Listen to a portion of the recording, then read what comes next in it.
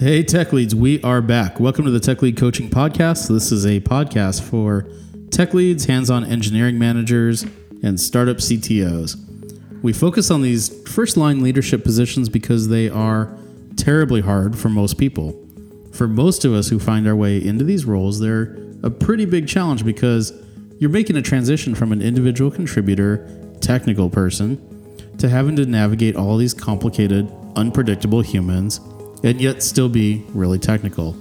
My name is Michael Rice, and every Monday, Wednesday, and Friday, I plan to bring you some useful stuff that you can put to use today to make you more effective in the role, whether you're brand new or you're highly experienced.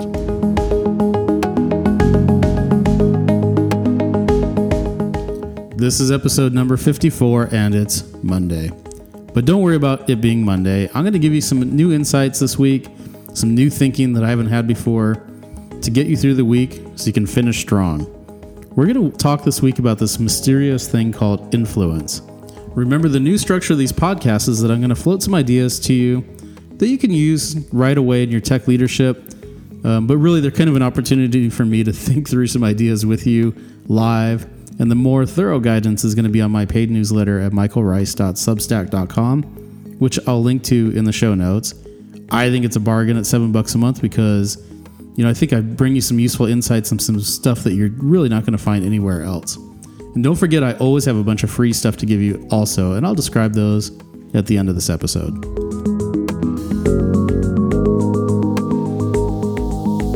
All right, so we're just coming off the weekend. Hope yours was a good one.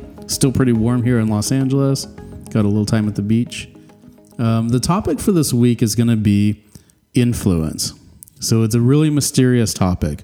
Now, if you look on the like Merriam-Webster or some of the online dictionaries, there's one definition that I latched onto that I think is really interesting for the word influence because it's pretty mysterious. And the definition is this: it's the act or power of producing an effect without any apparent exertion of force or direct exercise of command. So let's do it again. Influence is the act or power of producing an effect without apparent exertion of force or direct exercise of command. I think it's pretty interesting. It seems pretty spot on to me, especially that last point, because the last point to me about having that direct exercise of command is really kind of the biggest difference between leaders and managers, or maybe I should say the most practical difference between them.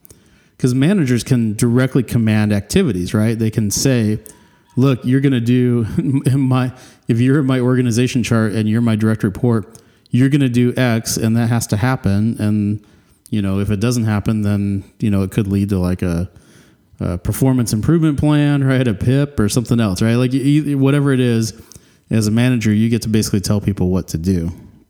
But usually, and a quick thought here, and we'll get to later, obviously the best managers don't need to do that. They actually lead and they have influence. So we'll talk about that in a second.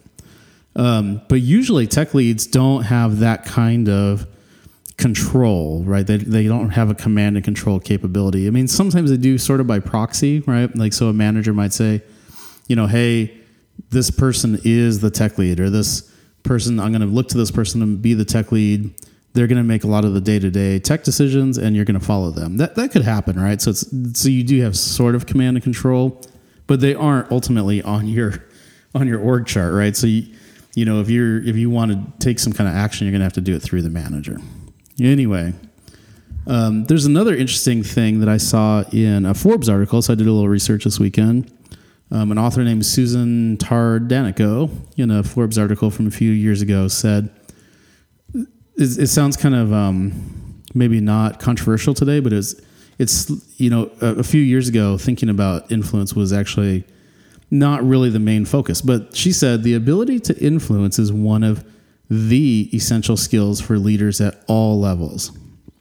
So let's think about, like doing this research made me think a lot about the stuff I've been writing and talking about over the past year. And one of the biggest focus that I commonly have is what I call the 4 core, right? And I haven't talked about it for a few weeks. So the 4 core capabilities to get results, talk about these kind of 4 capabilities that I really hammer on you guys to have as tech leads. And 1 is listening well. 2 is vision crafting. 3 is having a very high activity or energy level. And 4 is tracking and adjusting. If you haven't heard those before, we can go through them later, or you can kind of dig back into the book, How to Be a Tech Lead on LeanPub, or you can, we'll refresh them sometime over the next few weeks. But the idea behind those 4 core is to really get you engaged in the team and the organization so that people will start to follow you. What does it mean for people to follow your lead, though? It means that they will start to be influenced by your leadership, right? That's what followership means. That's what John Maxwell says. He says leadership is followership, and followership comes from being influenced. People are following you, and they're following your lead, and they're doing the things that you want them to do. So why is this necessary, right? The 4 core. Is the 4 core really necessary? Actually, I would argue it's not. As much as I hammer on it, it's not. It's just one path that I think I've carved out for people who are not, naturally highly influential. It's like these 4 capabilities that if you do them, I think will lead to influence. And as a tech lead, if you think about what you need to do, you need to be able to drive the technical direction of the team, the project, or the product. And software engineers are notoriously irascible, right? I'm not saying they all are, but they are notoriously like that. They are kind of distracted by shiny things as a group of people. They drift quickly from original plans. They get distracted by these shiny things.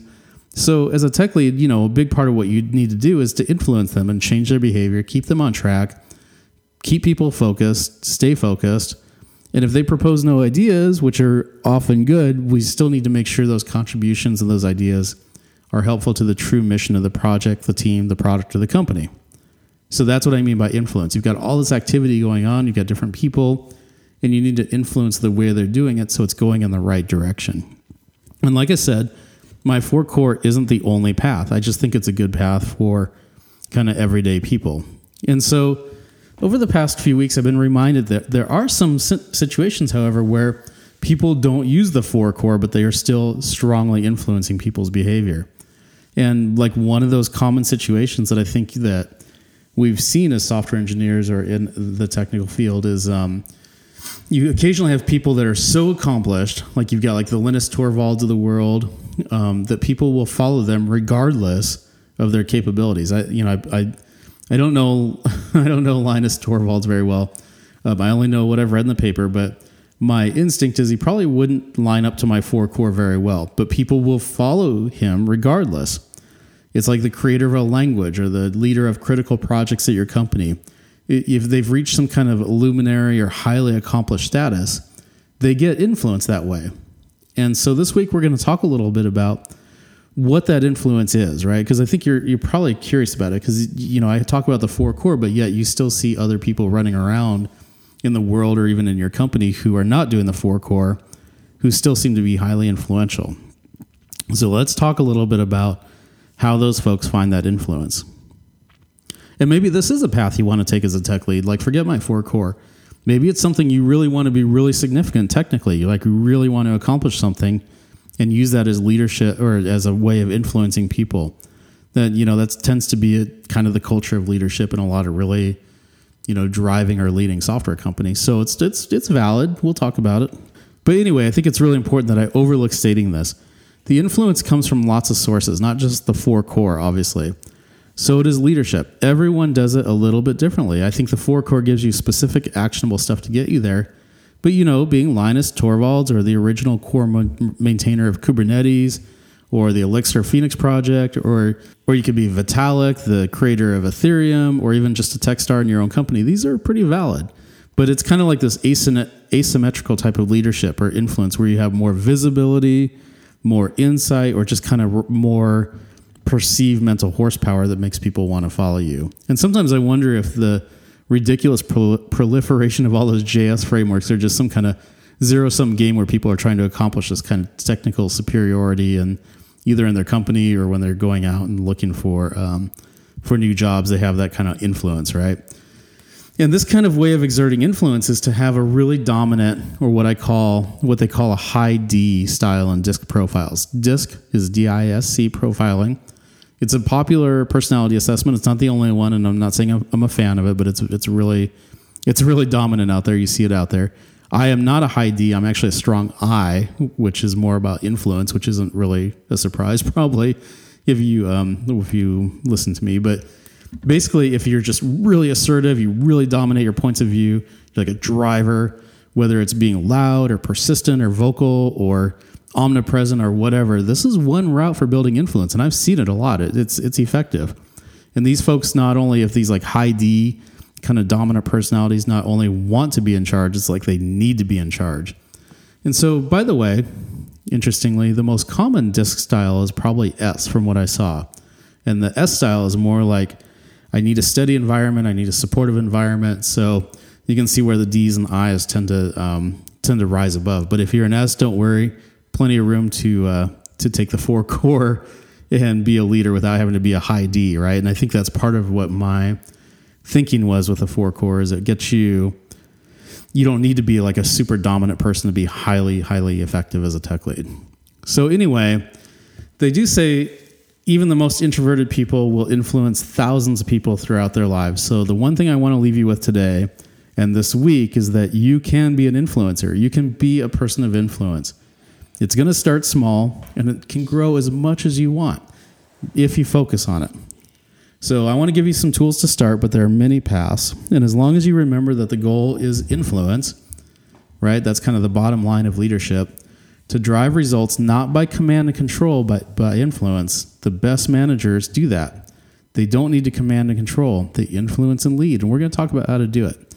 I can do it. And if I can do it, you can do it too. We'll talk about it this week. One thing to think about, though, keep in the back of your head, we're only going to talk about influence. We're not going to talk about effectiveness. Influence is like a standalone capability. Hitler had a lot of influence, and so did Gandhi. So I love the 4 core because I think it's a more humble, solid way of building followers and having influence and actually following through. But this week, we're going to focus on influence, all right?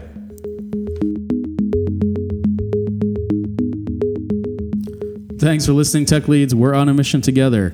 We're going to get through this week. It's Monday. We're trying to figure out this tech lead, hands-on EM, startup CTO thing where there's a lot of expectation and very little support. So thank you for taking me on this journey with you. Got some free resources, like I said. We do at least a free email, well, maybe like 2 to 3 to 4 once a month, maybe once a week. Got the Tech Lead Coaching Network. We're still trying to get together. It's a peer-to-peer coaching support system.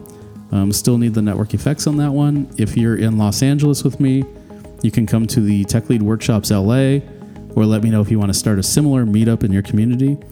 And finally, you can download my free book, How to Be a Tech Lead, on leanpub.com. But no matter what, I want to hear from you. Drop me an email to me@michaelrice.com or hit me up on Twitter @michaelrice. So it's a new week, so go make the most of this opportunity, Tech Leads. It's a big step in your career. You're going to do great, and we're on this journey together.